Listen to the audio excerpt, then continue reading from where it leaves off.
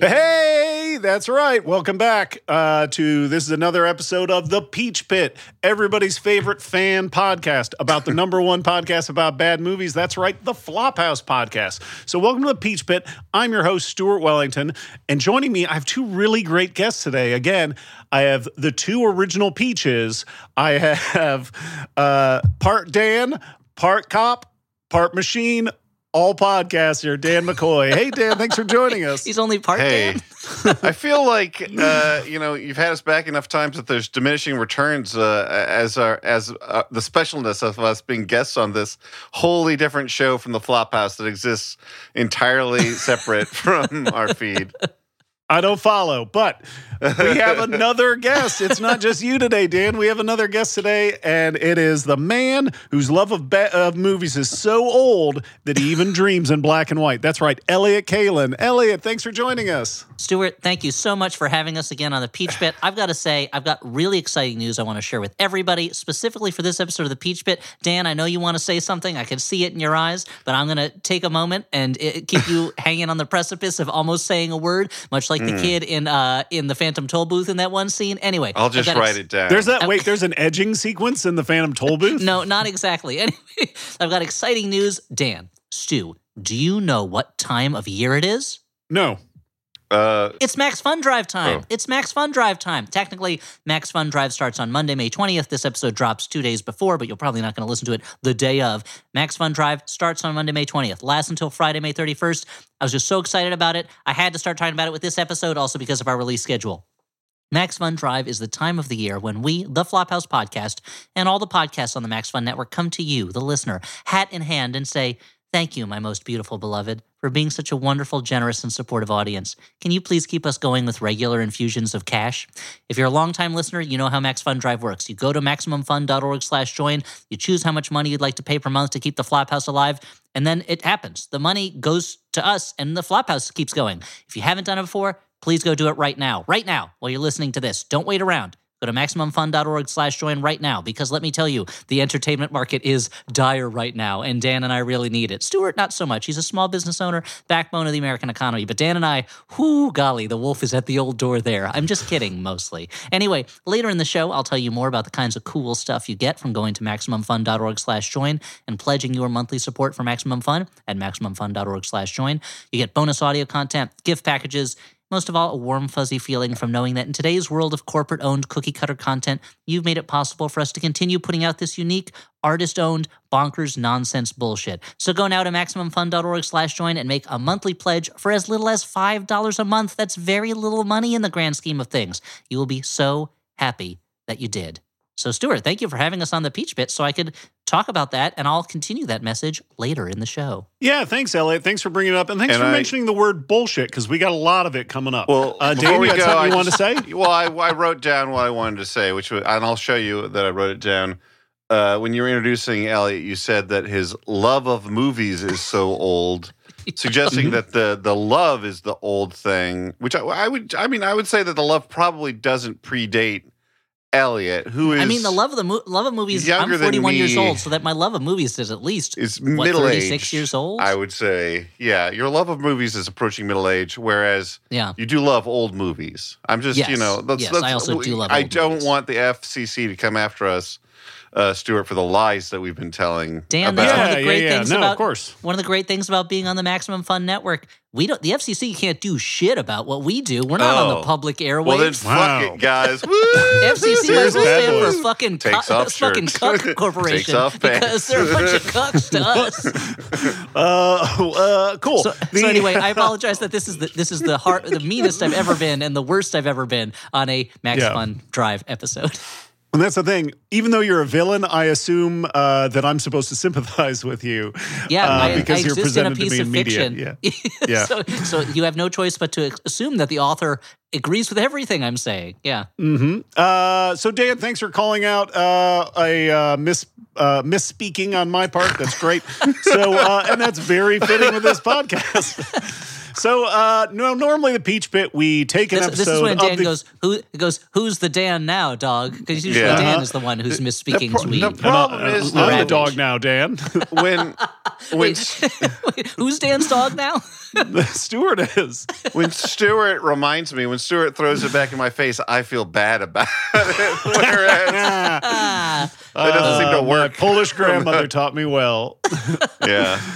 So now, normally here on the Peach Pit, we take an episode of the Flophouse podcast and go moment by moment and blow by blow and talk about our favorite bits. But this is a very special episode. As Elliot has mentioned, it's during the Max Fun Drive. So this episode of the Peach Pit is not just the Peach Pit. This is the Peach Pit Requiem, the Rise of the Peach Pit. Okay? It's a very special episode. Oof. And because I have my two favorite podcasters with me, I'm going to ask you a bunch of questions sent in by listeners of the Peach Pit to really to pick your brains and really get a picture of who these two peaches are. And three peaches, because I'm a peach too.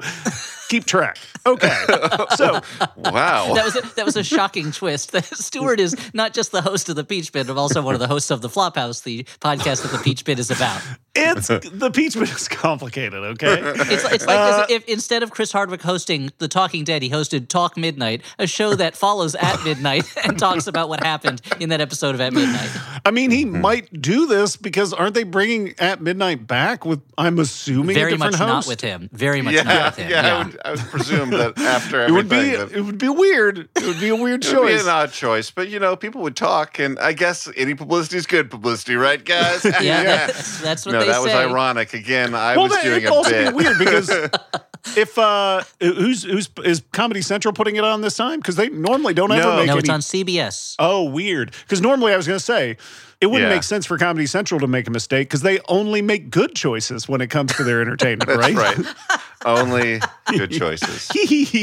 Yeah, That's what a mischievous classic trickster. Stuart Stinker moment. But like Stuart's always this Flophouse podcast is always. I know this is a Peach Pit, but the Flophouse podcast is Thank always you. experimenting with new ways to wreck Dan and my careers ahead of time by alienating powerful buyers. I didn't Yeah. do anything. I'm just a stinker. Okay. Hands Oh, off. I Hands guess off for the he's stinker. absolved by the stinker. Your Honor, loophole. I'd like to submit a writ of he's a stinker. Yeah, sustained. Ooh. All the case is dropped. All Can't do charges anything. vacated. Yeah, I'm exonerated on grounds of being a stinker. So you guys just mentioned, as you guys just moaned and complained for moments, you guys are both out of work. So what I would like, what I and what our listeners want to know is, what's a day in the life of a podcaster like you? Dan, what do you do on a regular work day, on a podcaster day? I mean, I would love to talk about this because my greatest fear when I'm asking for money is that people are going to be like, he's a podcaster. What? Why am I? And don't think about it too hard. Just go to MaximumFun.org/join. No, I put a lot of work into the podcast, as do we all. A lot of what I do during the day actually is right now is on my own projects. I'm trying to get a book off the ground. I have a book What, proposal using like a ladder out there. or just hurling it into the air, or how you can get the book off the ground? How does anyone do it, guys? I've been to the library. I'm like, oh, this is all great for, the 1% who can afford someone like a book tote to like take their books home. But how am I to do it? A mere man. Your floor is covered with books, and the only way you know how to move them is to just nudge them with I your just foot or kick them around. along. Yeah. That's a classic 20s Stuart style apartment layout is stacks of books on ground. So there's that. I mean, I sometimes do some freelance stuff. I don't know. A lot of my time is with weirds, like stuff that relates to just the runnings of the show, but I was not prepared to answer this question, so it's all going blank right now. I love Dan's inability to answer questions posed to him on the spur of the Elliot, moment. why don't you pick it up? I feel like you have probably a little more complicated life than Stuart or Dan. Well, that's you're exactly right, because I have two small human beings that rely on me and my wife for their entire livelihood, and I assume it seems all their entertainment and all the stimulation they need throughout the day. And so my day usually begins probably around 4:30 or 5 a.m. when my youngest child walks into the room and announces that he's having trouble sleeping and he wants to sleep on the mattress that's in our room on the floor because he comes in and sleeps on it all the time. And we say, also okay. Another feature of a classic Stuart Wellington 20s apartment is mattress on floor. It was a very floor-based apartment for you. You were very floor-centric. I remember in high school, I had a friend who was a few years older than me who graduated from high school before me, and he lived in an apartment where in his bedroom, it was a mattress on the floor and then like just piled up magazines and role-playing books, and the magazines were either like cheap pornography or reptiles magazines. And at the time, I was like, "This is living. This is the coolest ideal person I've ever met." So the small child, sometimes he'll just walk into the room in the middle of the night and announce that he has to go to the bathroom, and then go to the bathroom by himself because he doesn't need us anymore. He's old enough to do that, but he needs to announce it and get permission in the middle of the night. Anyway, I do the same thing though. Then I wake up for good a little bit later, get my kids' stuff ready for school. Some days I drive them to school, some days my wife does, and then when I get back, it is the work of a working writer who is trying to get work writing. And so there's a lot of coming up with ideas, sketching out ideas, scheduling pitches, pitching projects, those projects not getting bought, me wondering why I even do this, entering a deep depression, then a storm cloud over my head. Then I come up with another idea. I say, this is my $1 million idea. I start working on that pitch. And also I'm working on a book about joke writing that will hopefully come out in 2024 at some point, maybe 2025. And, doing various comic book things too, as well. Elliot is putting his finger on the trouble that I have with defining my work, which is that like, my work is so diffuse and hard to describe in any way that doesn't make it sound just like sitting around and staring off into space, which a lot of it is. But the time is spent thinking and working on. What I find is I am often working on anywhere from 5 to 8 projects, but most of those projects are not paying projects yet. They're things that I hope to sell. Yeah, you're do doing it on with. spec. And so you enter this realm where you're like, is this real or is it not real? Mm-hmm. Am I like, how is this different from a madman in a castle somewhere who's kind of scrawling on the walls of the dungeon that he's been imprisoned in, with his own feces? And also, you start thinking like, why are my thoughts more important? Why do I feel like I need to put them on paper and other people need to respond to them in some way? Why am I so good? Who do I think I am? Speaking of which, I spent most of the day, I just remembered the thing that I was doing today. I don't know why I forgot. Basically, all of the day today was working on the presentation for our live show coming up in April. At the Bell House, and both writing April 2nd and at the Bell House? April 2nd, Sunday, 7:30 p.m., April 2nd at the Bell House in New York. Just go to the Bell House's website, which I believe is, thebellhouseny.com for tickets? Yes. Oh, wow. And I was, both the one where writing we'll be talking about Battlefield Earth, one of our most requested movies to talk about? Mm-hmm. Both writing it and putting together the images, which I've now gotten so like granular and like perfectionist about, and like wanting to like really make these images that people are going to see essentially one time briefly in a series of slides, really good because. I don't know. That's the work that you put into it. Because if you can't find the joy in it, then why are we doing it? I guess. Even though many other podcasts, and I'm not throwing shade on them. I'm just saying how it's dumb that we do it, and we hope you appreciate it. Many podcasts just get up on stage and talk, but we put in the work to this visual element that can be quite a thing. So, Stuart, I'm glad you asked that question. It led to this descent into unhappiness and complaining that we could have. Yeah. Where we openly questioned the worth of our work, even as we are asking our audience to go to MaximumFun.org/join and throw money at the work, or not throw money. It is to pay funny. for them. What's also funny is that neither of my two friends asked me what I do in my day. So that's a really good question, guys. I usually wake up. I thought you were the I didn't realize host of when the- you said you were the host of the show, we were your guests. I didn't realize that we were also co-hosting and going to interview you. But what do you do during your day? That's part of being an active listener, Elliot, is making an effort to ask the person you're talking to. Usually, a guest on, say, Conan O'Brien's show doesn't say, "And Conan, what did you do? What did you do?" Yeah. Well, What they did don't you, say they that. never say, "What did you do to die today?" at a minute or two to two, Conan. Yeah, they definitely don't stumble that way. Yeah, but they I also mean- don't ask him how he spent his time. But Yeah. But I mean, Stuart, the Conan O'Brien of this if you show, had what the- did you do today? if you had the option, if you had the chance, one chance, would you take it? Would you ask Conan O'Brien what he did that day? Yes, but I'm not like Paul Rudd there to. Yeah, Paul Rudd's not like, pitch so Conan, what, do you have Quantumania. any projects you've got You're coming not up? people's sexiest man alive, Paul Rudd. Yeah. Okay. Well, so I So wake what do you up do in the during your morning. day? Yeah. I stretch for about 30, 40 minutes. I drink my juices and my So much coffee. stretching.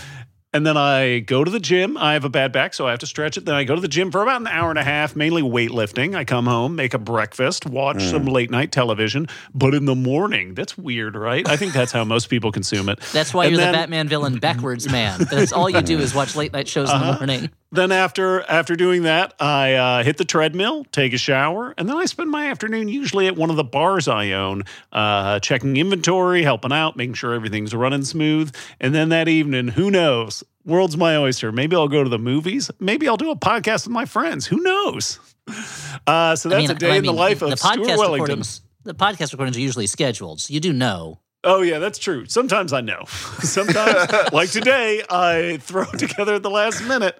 Okay, so that's a day in the life of the podcaster. That's great. Now, the Flophouse, guys.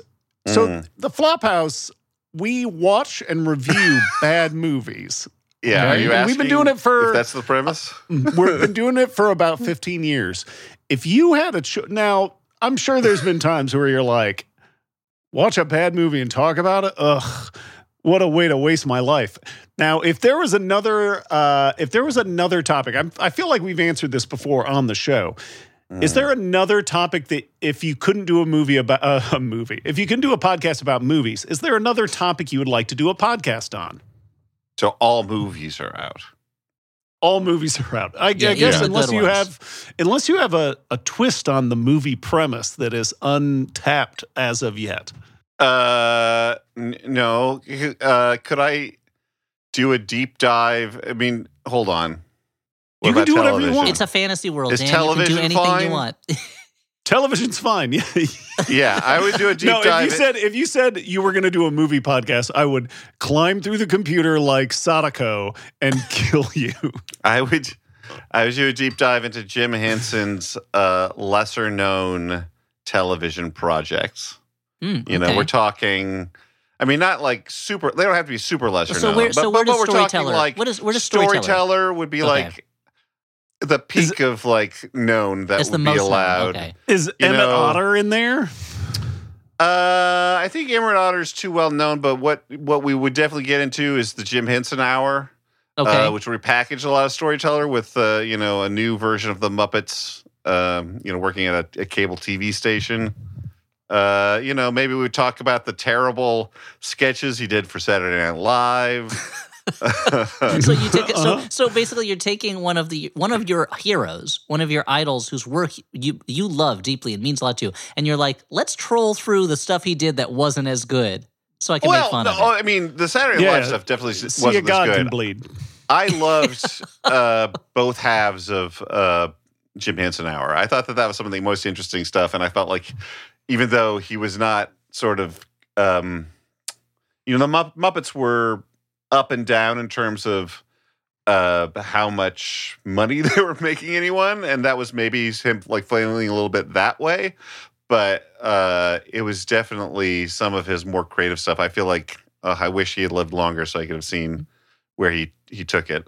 That Storyteller episode where the soldier wins the card game with the devils and gets the ability to see death and puts death in a sack and ties him up in a tree. Like, I think about that story. I think I saw it once when I was a kid, and I think about it frequently. Not a day. I love that stuff. I bet not a month's gone by that I haven't thought about that storyteller. Anyway, you had some questions, young man. Yes, Cain. His last word, rosebud, that no one was around to hear. What did it mean? Well, it's interesting you say no one was around to hear it because a character in the movie says, I heard him say it.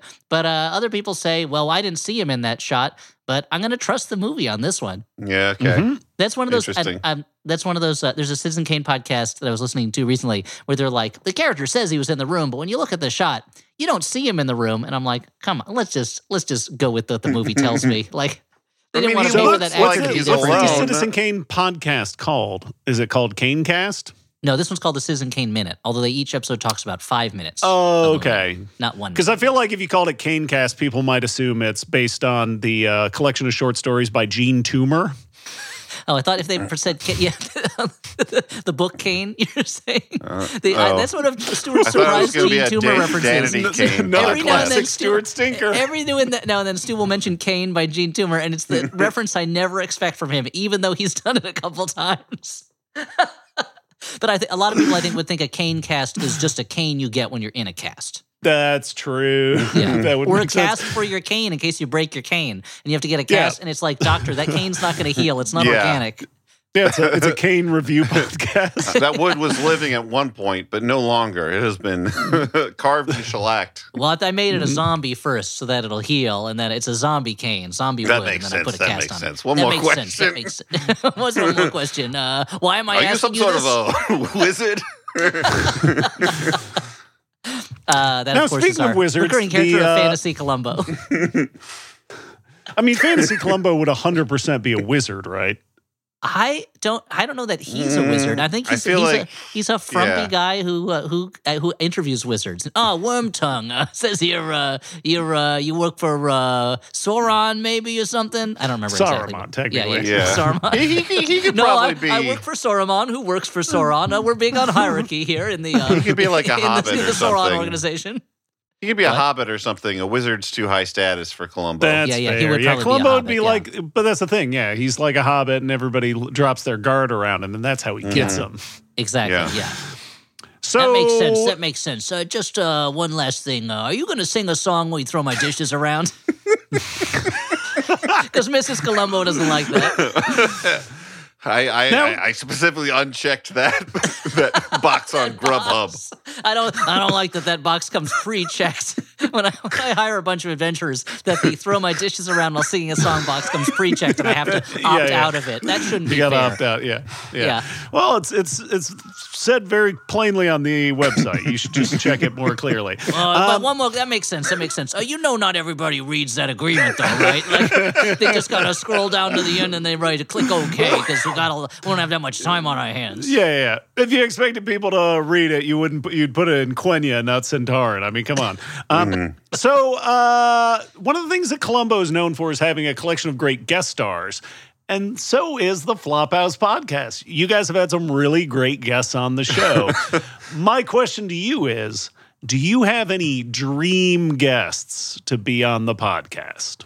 I mean, I'll be honest. Like, my dream guest was having Joel Hodgson on because you can't It's our like spiritual this kind father, of thing, without.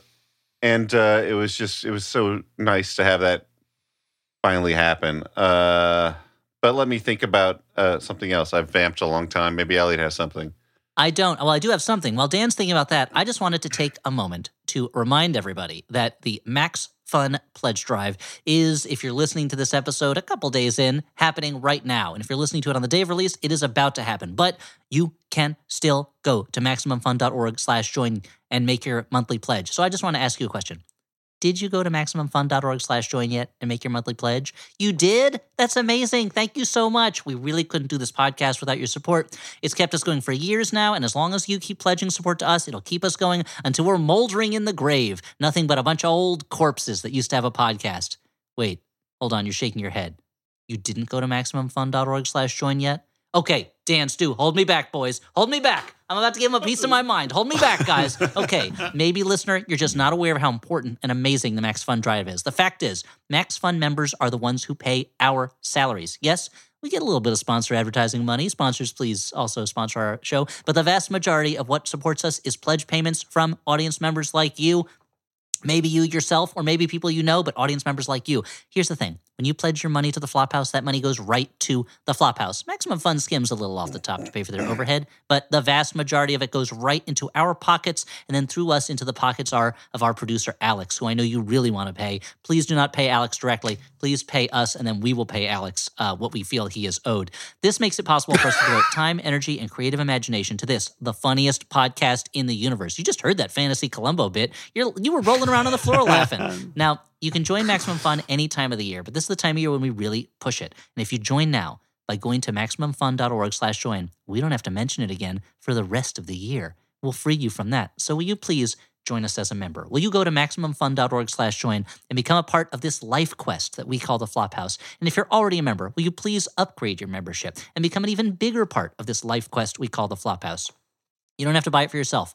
You can buy a gift membership for a friend. It's the perfect birthday, graduation, anniversary, or congrats on finishing your prison sentence gift. You can even give a gift to a would-be Max Fun member who feels like they want to join but don't have the financial ability to do that right now. You can gift anonymously to somebody so that they can enjoy this too. You can do all that at MaximumFun.org/join. You may be asking, what do you get in return? Okay, first off, I'm a little insulted you think it's not enough that you get this amazing show in your ears 52 weeks a year. Okay, but we give that out for free because we love you all so much. Why should you pony up your money for it?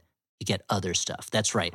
Pledge just $5 a month. $5. That's like one coffee a month, I guess. I don't drink coffee. And you get access to all of the Maximum Fun bonus content. It would be terrifying if you started drinking coffee, by the way. If I started drinking coffee, probably parts of my brain would explode and I would just turn into, what's his name? The cartoonist who draws like mice with their eyes popping out while they're driving big jalopies. Big Daddy. Yeah, I'd be a Big Daddy Roth character. Yeah. My tongue sticking out, eyes popping out. Anyway, so I shouldn't drink coffee. So you get access for $5 a month to all the Maximum Fun bonus content. That's not just our bonus content, of which there is hours of hilarious jokes, exciting role-playing games, scintillating movie commentaries. You get the bonus content of all the Max Fun shows, and that's exclusively only available to Max Fun members. This year, we've got a bunch of new bonus content coming out. We have a multi-part Flop Tales role-playing adventure where Stu takes us through our dog alter ego adventure featuring all your favorites, Scraps, Lucky, Dancer, Silverfur. We're all there. And we recorded a crossover episode with Men and Adam of The Greatest Gen talking about Airplane 2. That's right, everybody. We each took an hour and a half out of the precious limited time God gives us on this earth and used it to watch Airplane 2 so we could record some hilarious bonus content for you. Please don't make me regret that in the future. Go to MaximumFun.org/ when I'm on my deathbed and I said I would have an hour and a half more if I hadn't watched Airplane 2. That's how time works, right? So go to MaximumFun.org/join right now to pledge and get that bonus content. We also have some stretch goals that I'll tell you about briefly for the number of new and upgrading members we want to bring in. If we reach those goals, it will unlock more bonus stuff, mostly bonus content, but also other stuff. If we meet our first goal, we will record another piece of bonus content, an audio commentary for the movie Bratz. That's right, a Flophouse classic. Bratz will do a full new audio commentary for it. It's a movie selected by our fans by poll. It's the movie you people asked us to talk about, and we will. That's our first goal. If we meet our second goal, which is even bigger, we promise to do an episode of the show on one of the top 10 money-losing flops of all time that we haven't already covered on the show, and we'll release the full video of that show on YouTube so you can see our beautiful faces and the beautiful rest of us on YouTube talking. And not the whole rest of us, Okay. within reason. It's YouTube standards. We'll also do another random member giveaway raffle if we reach that second goal. That's right. It's a raffle drawing where 30 random Max Fun members chosen by hand will receive either a signed Maniac of New York comic book from me, some swag from Stu. Stu, will that be Flophouse or Hinterlands swag? Hinterlands merch, baby. Or Special maybe Hinterlands a little merch bit of both.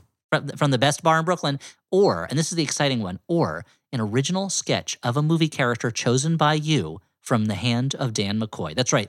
10 comics, 10 Hinterlands or Flophouse swag packages, 10 movie character drawings going out to 30 random members on this trial. And real quick, Sonic the Hedgehog is technically a movie character, right? That's right. And so even though he doesn't appear canon, pregnant in any of the movies, could have happened. This is your chance to finally get an original Dan McCoy drawing of pregnant Sonic. I guess there's nothing in the rule book that says makes you eligible for that raffle. And if we don't reach that goal and you're not a Max Fun member, you don't get the chance to win a pregnant Sonic drawing from Dan McCoy. If we Again, meet our it doesn't third goal, have to be pregnant Sonic. But it should Preferred not, but whatever. and we have one more stretch goal. If we meet that third stretch goal, fuck it. We'll do an audio commentary for Food Fight. Yeah, Food Fight. Who gives a shit? Let's do it. Wait a minute. Food Fight. Wait a minute. I didn't agree with Stuart. that. I'm saying it. I'm committing us. If we get that third goal, What? that's right. Food Fight. You don't know about this, but Food Fight, the animated movie where a dog detective has to save grocery store mascots like from I Nazis. We will. It's Guess the I movie gotta that. check my fucking emails or something. Yeah, Stu, and you should have responded when it's automatically checked opt-in. That's the thing. You have to opt out of the Food Fight audio commentary promise. So the movie that almost destroyed us 10 years ago, we'll do it. We'll watch that piece of trash again and record our in-the-moment responses to it to make more bonus content for you. It's just that important for us. So go to MaximumFun.org/join to join right now. Make me regret ever having promised that Food Fight thing. Could make us have to do it. Yes. There's other stuff too that Maximum Fun gives out at $10 a month. You can get an original restickable Flophouse sticker of Tom Brokaw in Arrakis armor with the slogan, "If it ain't Brokaw, Dune fix it," at the bottom. So that's So it's you a can short. mystify everyone in your life. Stick it on your laptop. Confuse the world. I know that's what I'm going to do. At $35 a month, you get the Maximum Yum apron, which doesn't sound exciting, but I have this apron. It's amazing. It's a great nice apron. It's a nice so, apron. It's As so an well made. aficionado. Yeah, it's so durable. It's so comfortable. It looks great. Every time I wear it, my kids are excited that I'm wearing this apron. So it doesn't sound like a lot, but it's a fantastic apron. But you don't need to know about all that stuff because you already went to MaximumFun.org/join when you heard about that amazing bonus content, didn't you? Didn't you? Didn't you? You better be going to MaximumFun.org/join right now. Do not make me come over there like Stu was going to do to Dan and come through the computer and force you to do it in person. Go to MaximumFun.org/join right now. Stu, I'm sorry. I'm too heated up. Can you take over? I'm just too mad about this. Yeah. Whoa. Alex, add in a spooky time distortion sound effect here. Whoa. Oh, no. Everybody, guys, we've just become unstuck in time. The Flophouse exists in all times, everywhere, even times before the Flophouse normally existed. That's right, because the Flophouse normally reviews recently released bad movies. What if the Flophouse existed at different times? What movies would they cover? What I need you guys to do is decide which of these three movies from these different years would make perfect time, perfect Flophouse movies. Oh, This no. will be hard for me because, as we know, my love of movies is old. Yep. Yeah. Yeah, I addressed that at the beginning of the fucking episode. We've landed in the year 1984. Well, Our options are Cannonball Run 2, Oh. Conan the Destroyer, or Rhinestone. Which of those three do you think would make a good Flophouse movie? Look, I know that I love every answer Dan gives always starts with a sigh, a sigh, and then look, as if he is dreading the disappointment he's going to drop on you. I've realized that the problem with a lot of my thinking, my negative thinking, is I start from a place of like, okay, let's eliminate the bad options rather than being like, go to the positive. No, but I mean, I just like, look, Stuart, I know that you're a big fantasy head. Conan, for me, feels the least fertile there. I was very excited at first when I heard Cannonball Run 2, a movie that I remember being on television a lot when I was a kid, but I remember nothing about other than Dan, so do you the remember bloopers. if Jackie Chan is in it? Because I know that's a hard Jackie thing for you to Chan remember. is in both Cannonball Run and Cannonball Run 2, I believe. Oh, okay. So your Jackie I Chan blindness believe. does not I apply to could the be Cannonball Run's wrong. franchise. I don't remember Cannonball Run 2, but I just recently watched the first one, and it's wild that he plays a Japanese character. Yes. And he didn't find out until like after they made the movie. Yeah, that is fucked up. unfortunate That 80s is. racism at its That's not bad. finest, because that would but I would go with Rhinestone, a movie that I recall seeing is baffling and has so many points of entry for us, whether they be a love of Dolly Parton or Elliot's fascination The with best. Mr. Stallone. I am fascinated with him. Yeah. Yeah. Uh-huh. I think Rhinestone is one of those movies that, I mean, I've never seen it, but it's one of those movies Oh that man. it's such a go-to punchline that there are times when I'm like, is it a real movie? Like, is it a Yeah. real thing? And it must be. It's the flip side of Out of Africa, which in our mini about Best Picture winners, I was like, is this a real movie? This movie, like, or is it like? So it's a I let it. I'm just curious about it. So we might have to do Rhinestone at some point. Stu. Yeah, you may especially just open because a door you don't want to go through. Well, because we've done one of the other Punchline movies. We did an episode on Ishtar. Yeah. And we're about to do a live show on April 2nd about Battlefield Earth. So, yeah, I feel like this Rhinestone is a natural one. Oh, wait a minute. Oh, we're not in 1984 anymore. We've just landed in 1979. Oh, no. Which of these three movies would make a good Flophouse movie? So it's like a 5-year jump. It wasn't as big a jump as I thought we were going to make. We have The Nude Bomb, Saturn III, or Xanadu. Okay, so 1-year-old Dan is in the theater watching all of them. Oh, so we're going at the age we were at the time? Psychically Yeah. So projecting forward. I was still swimming in my dad's ball sack. Yeah, I had not been conceived hopefully yet. he brought it to the movie theater. That's how it works. So Stuart, so a 1-year-old and Stuart and my dad's scrotums are going to the movies together. So here's and what again, this is not technically a movie character, but maybe Dan will draw that for you if you enter the raffle by becoming a Max Fun member.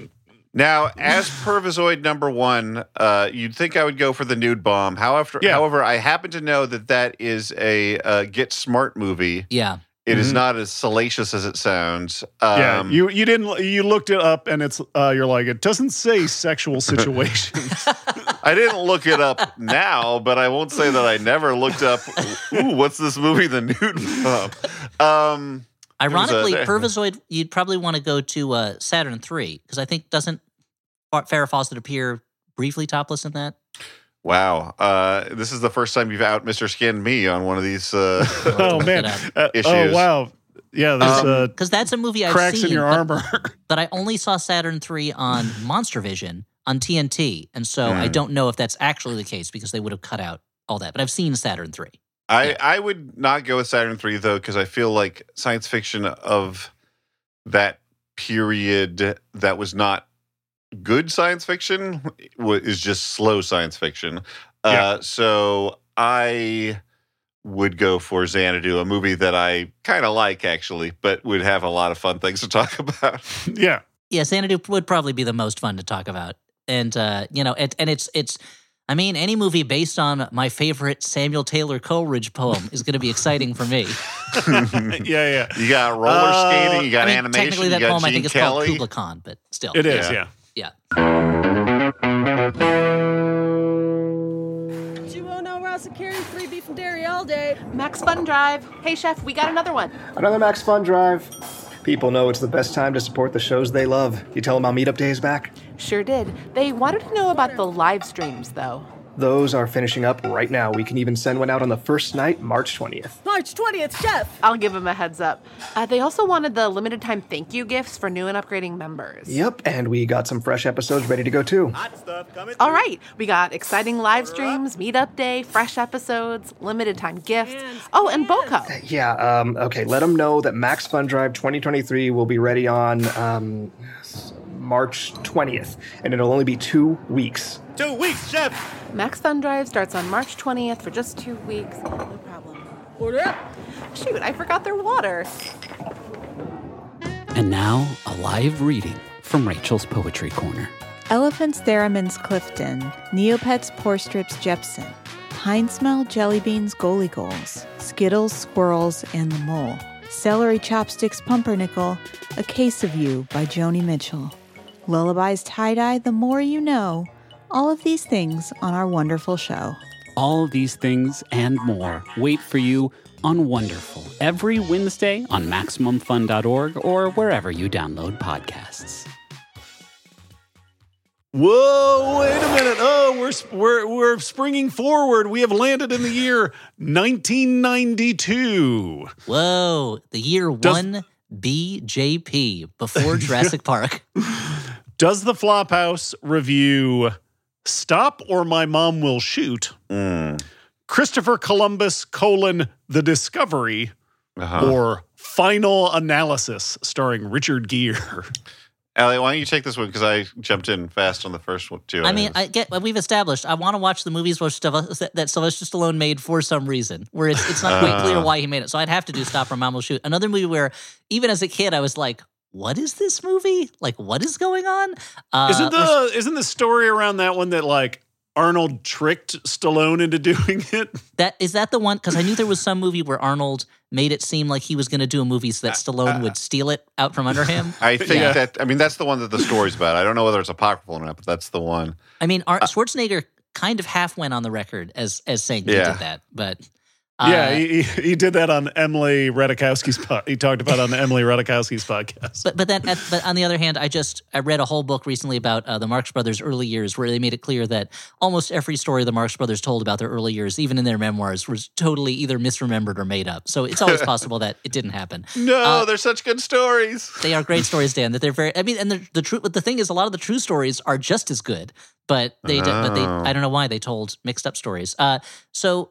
The Columbus, I feel like, is going to be pretty boring, probably, right? Probably. Yeah. And what was the third option? The one, a Final Analysis? So is that a real movie, or did you make that up using, like, Magnetic Poetry Kit or something? I did not make it up. It's an erotic thriller starring Richard Gere. And who else is in that one? Let's hit the old Internet Movie Database. Is it Kim Basinger in that one? You're right, it is Kim Basinger, yeah. Oh, and Keith David's in it. I think I'd go with that one because, a bad 90s thriller, even when they're Eric Roberts bad, is I kind in of it. get a kick out of them. I feel like, 90s thrillers, especially 90s erotic thrillers, usually have some, there's something good in there, usually. Oh, this is the same, this is the same director who made Heaven's Prisoners. Okay. Oh. So, and also the American version of the 7-Up films. So this is an interesting career that this director, Phil Jono, has had. I didn't know there was an American version of the 7-Up film. Apparently there is. So wait, the 7-Up films, those are the ones where it's a documentary or something about people 7 years. Yeah, they start out as 7-year-olds and then every 7 years. And they follow them every 7 years. And the series has outlived Michael Apted, who the director of the series at this point. But yeah, I guess they only did 2 installments. Oh, okay. And for the American one. So okay. So I guess you never know what happens to those random kids after the age of 14. It became canceled due to lack of interest at that point. Yeah. No, wait a minute. The time vortex continues and we are landing in the future. The year is 2024 and we're watching big movies that were released in 2023. Is the Flophouse going to cover Tetris? Transformers: Rise of Beasts? Or Meg 2? They're not doing it. Are they doing another Transformers with Rise in the title? Is that real or did you make it up? Because I know Tetris is real. But no, these are all real. These are totally real. Is Tetris it's the story of is it the story of the making of Tetris? Yes, and getting it out of Russia, I guess, where it was conceived. I mean, like, that seems actually vaguely interesting to me. I mean, I could see a number of ways in which it's not done as well as it could be, but it seems like it could be interesting. If the blocks are all woke or something. Well, no, I mean, like, the tone of it. When Stuart says something and then puts his hand over his mouth and wheels back away from the microphone. That's another favorite story. That's right up there with referencing Kane by Gene Toomer in my favorite Stuart moves. Again, Stuart is playing an ironic heel of an internet complainer. Like Tar. No. More that. My fear would be more. This is new character of Stu Tar Wellington. Stu Tar. Stu Tar is very is kind of a sociopath, but don't worry, the world is going to come crashing down around them. Yeah. It looks like a kind of a semi-ironic docudrama, and like I've liked stuff like in that vein before, like say The Informant, where it's kind of got this kind of loopy comedy to go along with this zany true life story. But I feel like if they get the tone wrong, it can be insufferable, and that's a hard tone to get. But so Tetris is off the table. Yeah. So we're talking. So it leaves us with 2 sequels. Yeah. Transformers: Rise of Beasts and Meg 2. Now, the interesting thing about Meg 2, it's directed by Ben Wheatley. What? Ben Wheatley, the director of A Field in England, High Rise, Kill List. Okay. So this could be either a very weird Meg movie, or it could be just one of many, many examples of a director who comes up on smaller, interesting movies and then gets being absorbed into a big movie machine. But he's made so many weird movies that I feel like it'd be impossible to like iron out all the weird. Now, he's a director who, with the exception of Kill List, I think all of his movies, I like the idea more than the actual movie. Mm-hmm. Like there's always like, I feel like certainly A Field in England, I'm like, I can't do this anymore. Oh, see, A Field in England is right up my alley. That's where I am in my life right now. I was like, this is exactly what I want out of this. Free Fire, I'm like, okay, after 60 minutes, I'm like, okay, we can tap out. This is enough. I think I'd get it. I tapped out like within 5 minutes on Free Fire. I just did not seem like I was going to enjoy it. I didn't like Kill List as much as everyone, but I was like, this is interesting. I'm very curious about A Field in England. I haven't seen that one. I haven't seen Free Fire. I mean, of the movies I've seen of his, A Field in England is the one I like the most. But I could see why Stuart would like Kill List more than A Field in England. So I think, but then the other one is Transformers. Is that still? Who's doing this one? I don't know. Is Mikey Bay returning, or is he might be? But I think he also has like a Netflix fucking deal on the way, like another Netflix. Like, didn't he do like Army of the Dead or whatever? I think he made. Yeah, Transformers: Rise of the Beast is directed by Stephen Caple Jr., who did Creed 2. Oh. And let's look at top some build other cast. things that I'm not familiar with. top build cast. We have Academy Award winner Michelle Yeoh. You know, all-time star, a GOAT. Okay. We got Ron Perlman playing Optimus Primal. Okay. Peter Dinklage plays Scourge, the leader of the Terrorcons. Yeah. And Pete Davidson as Pete Mirage. Davidson playing Mirage. So does that change your opinion? And John DiMaggio is doing the voice for a couple different robots. I mean, honestly, that cast plus having a new director. I mean, I didn't see Creed 2. People tend to like it the least out of the three Creeds, from what I can tell. Yeah, because it's the least good. I don't know. Like both of these movies, I have no interest in. But what I'm learning about them, we're going to end up watching probably one or both of them. One of my interests. I would say the Meg, just because I have much more Transformers fatigue than I have Meg fatigue. You know what? I'll kind of say the opposite, because I have very fond memories of the Beast Wars cartoon. That came out years ago, where I had to get up early. I was probably too old to watch anyway. I think I was in high school, and I had to get up early to watch it because in my market it aired at like 6:30 in the morning. But I would often get up and watch it before school, and I thought it was a pretty good Transformers cartoon. The problem being, of course, that they're all animals, so it's kind of goofy that they're all different animals that transform. But maybe, it would make way more sense if they were transforming into cars, trucks, a gun that is the right size for another robot to hold on to. At least those are mechanical things, you know. But a boombox. None of it really makes sense. But as long as I could go on a ride where I am somehow protecting the Allspark by just riding around, slamming into things, and at the end I become an honorary Transformer or something, then I'm okay. And I managed to live that dream. So Elliot has also been to Universal Studios. What a flex over here. Yeah. So I bet we'll probably cover both of those movies. What do you guys think? Yeah, that's the bet I would place. Yeah. Okay, guys. So now we're back in the real world, the real time, 2023. Well, and what everybody wants to know is, how do we warn people about the horrible dystopian future of next year when the only movies available are Meg 2, that Transformers movie, and what was the other one? And Tetris. So we've talked about some slop. Let's talk about some fancy boy movies. Let's talk about the Criterion Collection. What movie would you like to see added to the Criterion Collection? Well, I'll jump first while you guys think of it. Okay. Obviously, I'm going to say Ricky-O, The Story of Ricky. It's a perfect movie. It would look great. I would like a nice restoration. Although, I don't know. I feel like the bootleg version I first had that had even funnier subtitles would be the best version, but I don't think they would probably do that. They would probably get a new subtitling. Yeah. Ricky-O, Story of Ricky. Often Criterion is working with whatever print or dubbing the studio has provided for them. So Uh-huh. Riccio, maybe if the studio says you got to use this old bootleg subtitling, then that might be what they end up with. Yeah. But yeah, I would love a nice little package there. And obviously, if somebody's familiar with another company that has put out a very nice Blu-ray of Riccio, let me know so I can buy it. I wonder. I mean, I have everyone knows I have a couple favorite movies: Taken Pelham 1, 2, 3, Shadow of a Doubt, Miracle on Morgan's Creek. But those movies are all readily available, and there are good DVDs of them. And I wonder, the first movie that comes to mind, I'm not sure if it's the one that would come to mind if I had a lot more time to think about it, but the first movie that comes to mind might be Martin, the George Romero vampire movie, which I believe is out of print. I'm not sure. And I only ever saw it because I bought a used VHS of it years ago, and the VHS was very old, and the image was pretty blurry.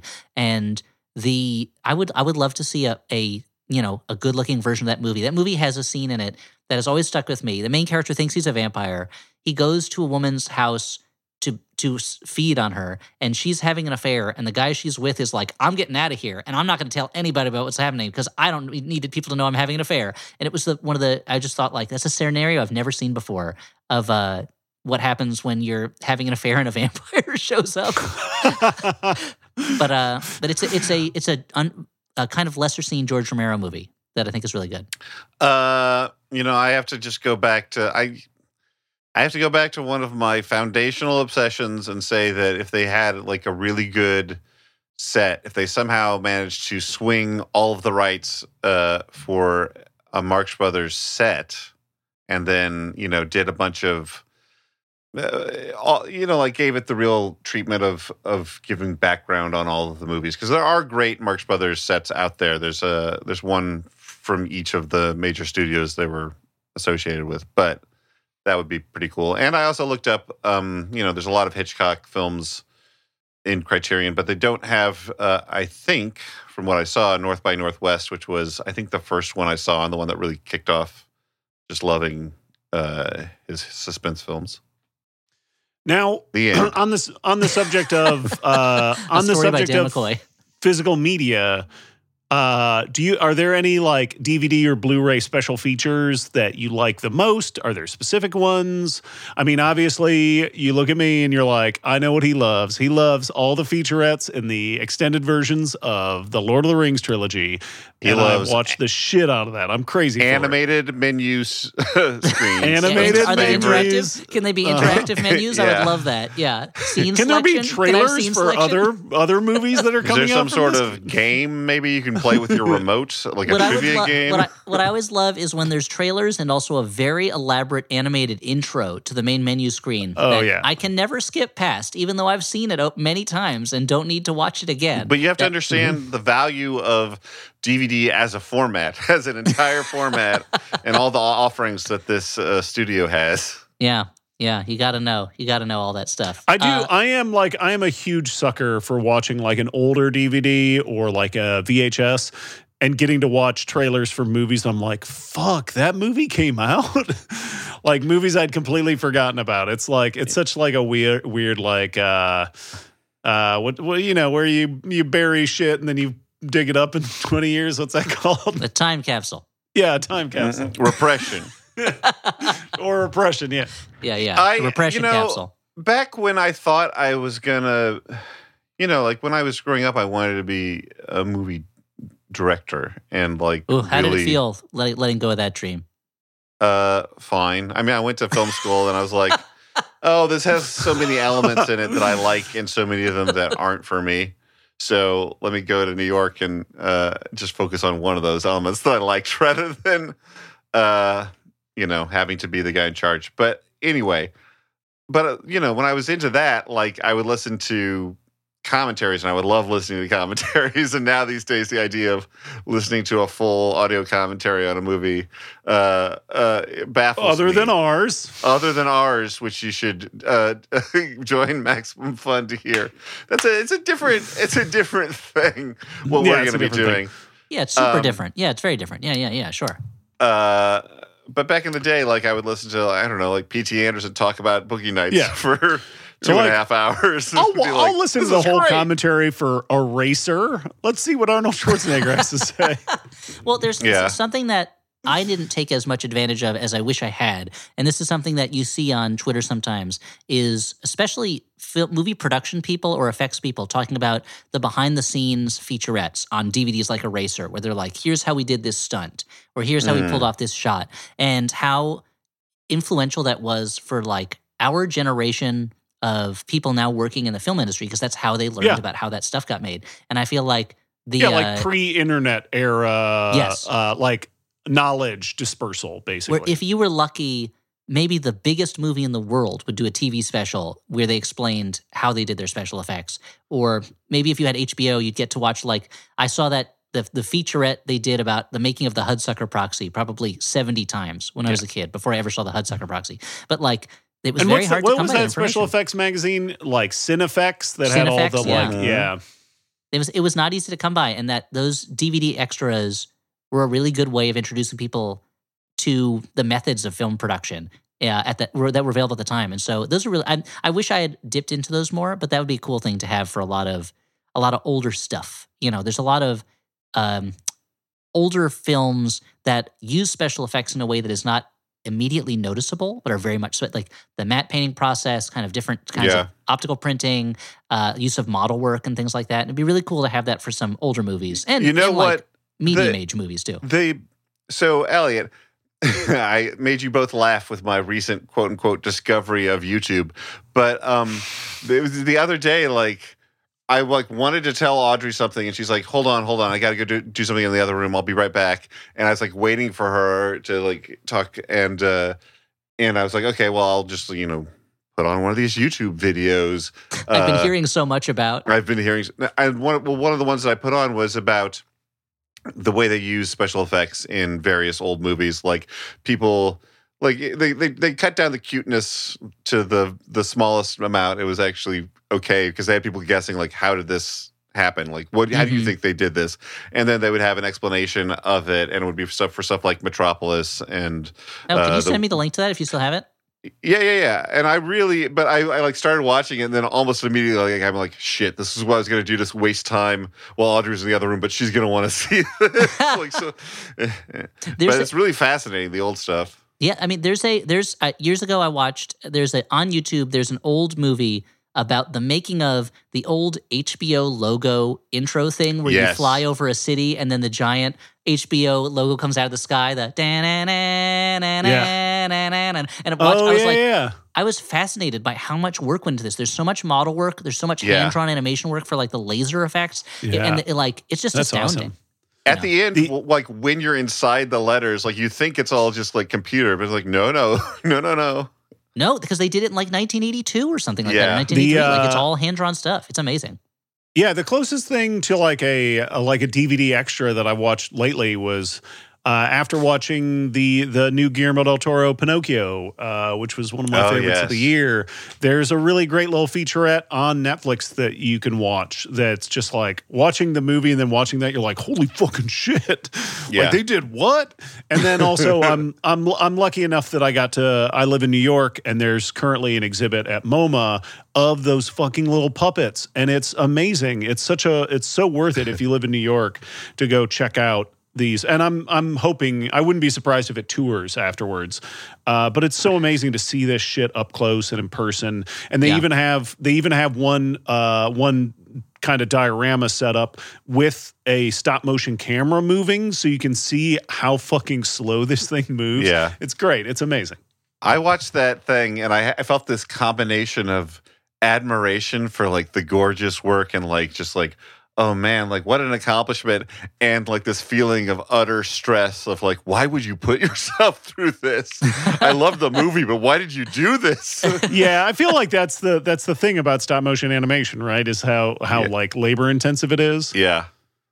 Dan, how'd that movie sit with you? Did you like it? Was it sad? Oh, it was one of my favorites of the year, actually. I walked into it being like, why do we need another Pinocchio? And came out of it being like, okay, fine, you did it. You convinced me really you need one more Pinocchio. No more after this one. You got in. That's a lovely note for us to change topics. guys, if you, our listeners are wondering, what is the best meal you've had in your life? I don't think our listeners are wondering that. What? Did you just start? Are you reading the like questions to make someone fall in love with you or whatever? Like, what is? Is it working? You tell me. Okay, so I guess you guys don't want to answer that one. That's fine. Too personal. As Sure, Tommy Wiseau yeah. once said at a panel discussion I attended when someone asked him what a Tommy Wiseau breakfast is, he said, too personal. Next question. Okay, so we got one more question, everybody. Okay. That is, the Flophouse started about 15 years ago. Sliding Doors is a movie that explores the true. concept if there was a key moment in your life and your life went different. What do you think you guys would be doing if you had not become podcasters doing the Flophouse? What would you be doing with yourself? I have thought about this before, like just the utter chance with which this podcast was started and the luck that it continued. Because like I know that we gripe It started about with Dan saying, "Hey, do you want to do a podcast?" And I'm like, "What's a podcast?" yeah, and like as much as we gripe about the time we spend on, say, the upcoming Transformers movie versus spending it with our families, and as much as sometimes The only part of the podcast that ever grates on me is the time spent watching the movie. Everything else is a beautiful thing and a joy forever. You know? Well, I'm gonna mention one more. The times we get a little grumpier with one another because we're not only friends but now business partners of many years. Oh yeah, well that goes without saying. Yeah, sure. We hate each other now. We don't. Oh no. But aside from those things, like I can't imagine how much less rich my life would have been if this hadn't, like, honestly, miraculously happened. Because, like, maybe I would, still be working in television, but I'd be currently out of a TV writing job, and I would still be friends with Elliot and Stuart, but probably not as close, and probably would have drifted further away as Elliot went across the land to the other Golden Coast, and Other Golden Coast. the other coast, which is golden, and okay.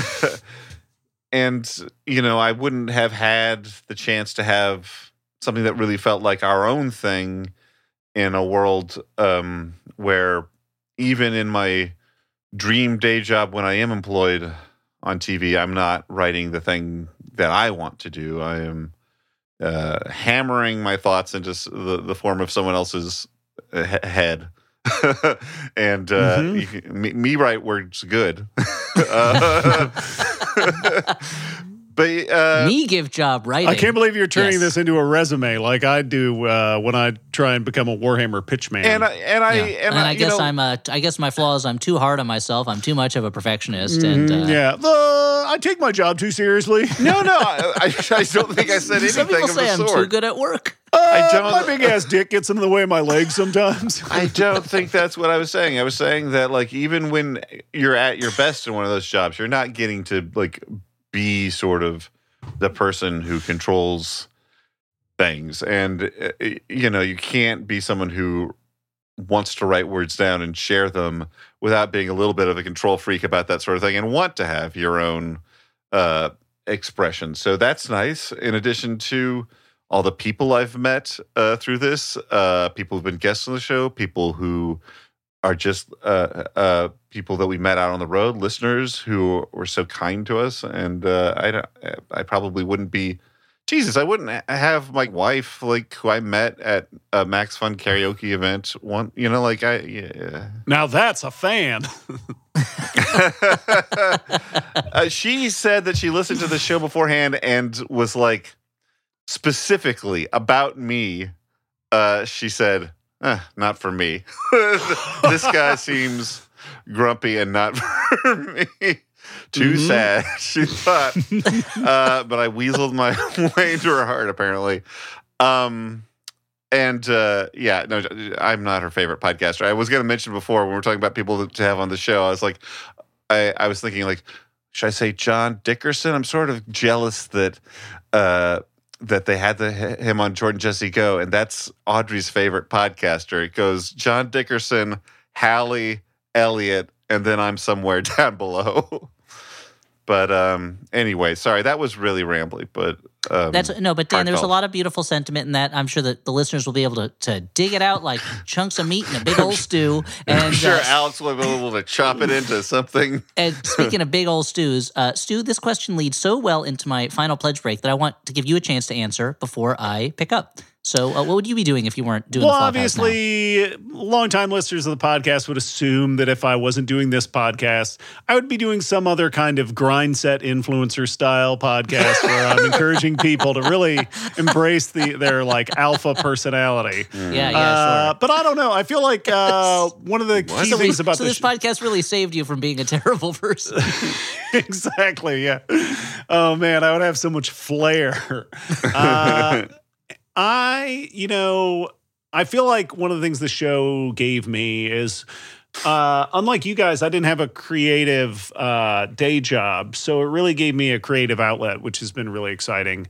And it, more than anything, it exposed me to a whole wide world of people and kind of allowed me to become a better person, which is really great. And that's been awesome. Don't listen to the old episodes of the show. Whatever. But yeah, so the show's been really cool, and I don't know what I'd be doing. I mean, I feel like I'd probably I would certainly be less happy and well-rounded and adjusted. Yeah. So yeah, I'm really glad this show came into my life, and that especially because, yeah, like I'm one of those.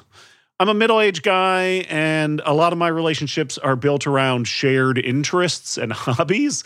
And this show is, it's obviously more than that, but it's like I feel like it would be hard to maintain relationships with both Dan and Elliot if I didn't have this regular thing that I'm doing, and I'm really thankful for that. If you were forced to put up with my shit. No, but as you get older, it's harder to maintain friendships, especially with people who don't live super close to you, or you don't have a reason to see regularly at work or something like that. So I totally understand that that's not necessarily a dig on us and how unfriendable we are, but no, it has nothing to do with that. No, but that's true, but it's not what you're saying at the time. Yeah, that's not what I'm saying. I'd say that in private or to my therapist. Yeah.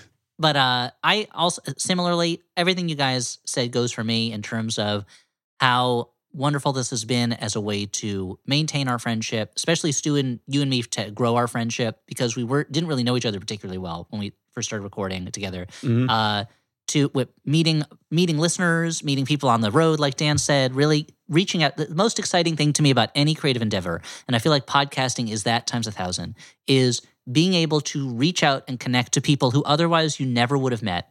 You wouldn't have known they existed. They wouldn't have known you existed. Someone on another part of the country, another part of the world, another city, who listens to you and hopefully responds emotionally and enjoys it, and hopefully also responds in kind in terms of not in the form of a podcast, but it responds with a message or a note or an email or a tweet, something that is a way of saying, like, I heard you and I want you to hear me too, and now we know each other exists, and that's really wonderful.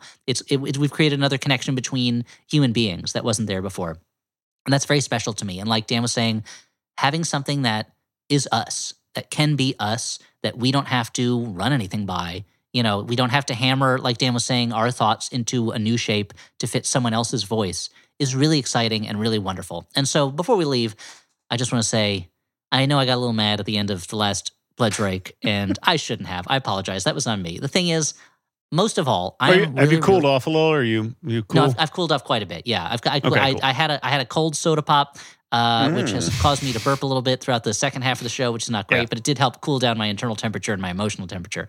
Yeah, that's what it does. Yeah, that's what it does. It's an off gas. Yeah. So each burp is me releasing tension in a way that lowers my emotional thermometer slightly. The thing is, I'm very, very thankful for you, the listener. I'm thankful for Dan. I'm thankful for Stuart for many reasons, partly for starting this podcast and partly for asking me to be a part of this podcast. But I'm really thankful to you, the listener, for listening to this show. I'm thankful that you write into us, that you reach out to us over social media, that you tell people about the show, that you force your family members sometimes to listen to it on long drives, and hopefully they like it, and sometimes they don't. I'm especially thankful that so many of you are already supporting us each month, and I hope even more of you join them. I'm going to be almost brutally honest right now. I'm going to say things that I said before in a joking way, but I'm going to say them kind of in an honest, serious way now. This is not an easy time to be in the entertainment business.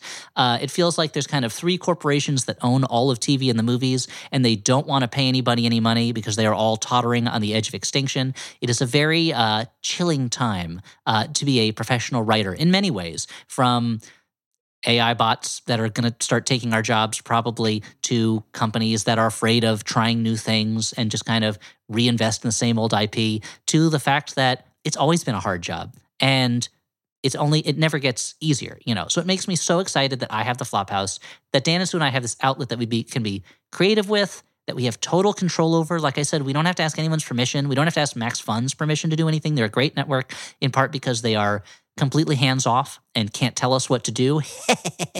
We can do whatever we want with it, and that we can connect to you the way I was talking about before without anyone getting in the way. There's nobody between us and you. Nobody. Me saying this right now is going straight from my brain to my mouth to your ears to your brain with nothing in between. And thankful that all that becomes something that we can pay our bills with, that we can support ourselves with to a certain extent. And that means so much to me. It's something I'm extremely thankful for. And it's possible entirely because of the Maximum Fund Network and your financial support of us and that network. So by going to MaximumFund.org/join, pledging as little as $5 a month, that's $1.25 per episode, which is the price of a Marvel comic book in 1993. So that is a good deal for an episode of a podcast. Just in case you're wondering how that factors into Marvel comic books in 1993 pricing structure, $1.25 is base minimum standard. By paying that much, you are. Yes, Dan, were you going to make a comment about my pricing system? What about if you have like a special cover, like one of those like a foil cover or foil cover? That's going to cost you more. That could get up to as much as $2.95 for an issue. Wow. And if you're buying one of the books like She-Hulk or Wolverine that doesn't have big newsstand distribution, that's $1.75 per issue. And if they have like variant covers, think of how much you're spending at that point. Yeah, because you got to buy all those covers, because how can you not? That's another picture that you didn't own and that you need to own it now. So just for that little amount, you are supporting artists whose work you enjoy in a very direct, very tangible way that is oftentimes very necessary. It's certainly necessary for us. And I hope that you feel like the Flophouse is a special and necessary part of your life. By going to MaximumFund.org/join and pledging to support us, you are directly contributing to every new episode that appears in your feed. And by going to MaximumFund.org/join, you get access to even more episodes because of all that bonus content I mentioned earlier in the show. Most importantly, as I'm saying, by going to MaximumFund.org/join, you are making it possible for anyone to hear this silly nonsense. And we get emails all the time. This is the part where I'm going to tug the heartstrings. We get emails all the time. I don't pretend you didn't hear that. I was just telling Dan and Stuart that. Okay. We get emails all the time from listeners who say, I was having a really hard time, and listening to your podcast helped me smile when I really needed it. And that is the thing that means the most to me. It is a very humbling thing, and I find it a little frightening because it's a lot of power to have over another person's emotion when we're just three stupid idiots that are saying dumb stuff. But people write in and they say, thank you for just giving me something that made a hard time easier. And I totally understand that, because the fact is I've had some pretty hard times recently too. I've talked about them a little bit on the show, and I've kind of hinted at them. There's nothing exciting to tell. There's no exciting story, just rough emotional times. And doing this podcast with my best friends has really helped me smile when I needed it in my life. And us doing that is really only possible because of every one of the Maximum Fund members who supports us, because of everyone who listens to us, but doubly so those who support us. So I want to say thank you very much again. Even if you feel like you can't pledge this time, thank you for listening. Please consider it in the future, but please do it this time if you can. Thank you very sincerely from my heart to yours for keeping us going, for keeping all of us going for kind of more ways than one. Again, thank you to everyone who isn't a supporter yet. But we'd especially thank you if you go to MaximumFund.org/join right now to become a supporter or member. I owe so much to you guys. I hope this dumb show goes a little way towards repaying that debt. And I know it's super cringy for me to keep making calls to action and telling you the URL rather than ending on my actual feelings, which are just this intense gratitude for your ears and your dollar support. But please go to MaximumFund.org/join, become a Max Fund member, or upgrade your monthly pledge. You'll never regret that you did it. You'll never regret going there. I'll never stop being grateful for it. So I want to say thank you very much for doing so. Please do so right now. MaximumFun.org/join. Thank you, thank you, thank you, thank you, thank you, thank you, thank you, thank you, thank you, thank you, thank you. Each of those thank yous got more sincere as I went on. And thank you, Dan and Elliot, for joining me on this episode of the Peach Pit Requiem, Rise of the Peach Pit. Oh, yeah, I forgot about that part. I also forgot about the subtitle. This has been a production of the Flophouse Podcast. It's also a fan podcast of the Flophouse Podcast. Thank you for tuning in. Check out other shows on MaximumFun.org. Thanks so much. I've been Stuart Wellington. Bye.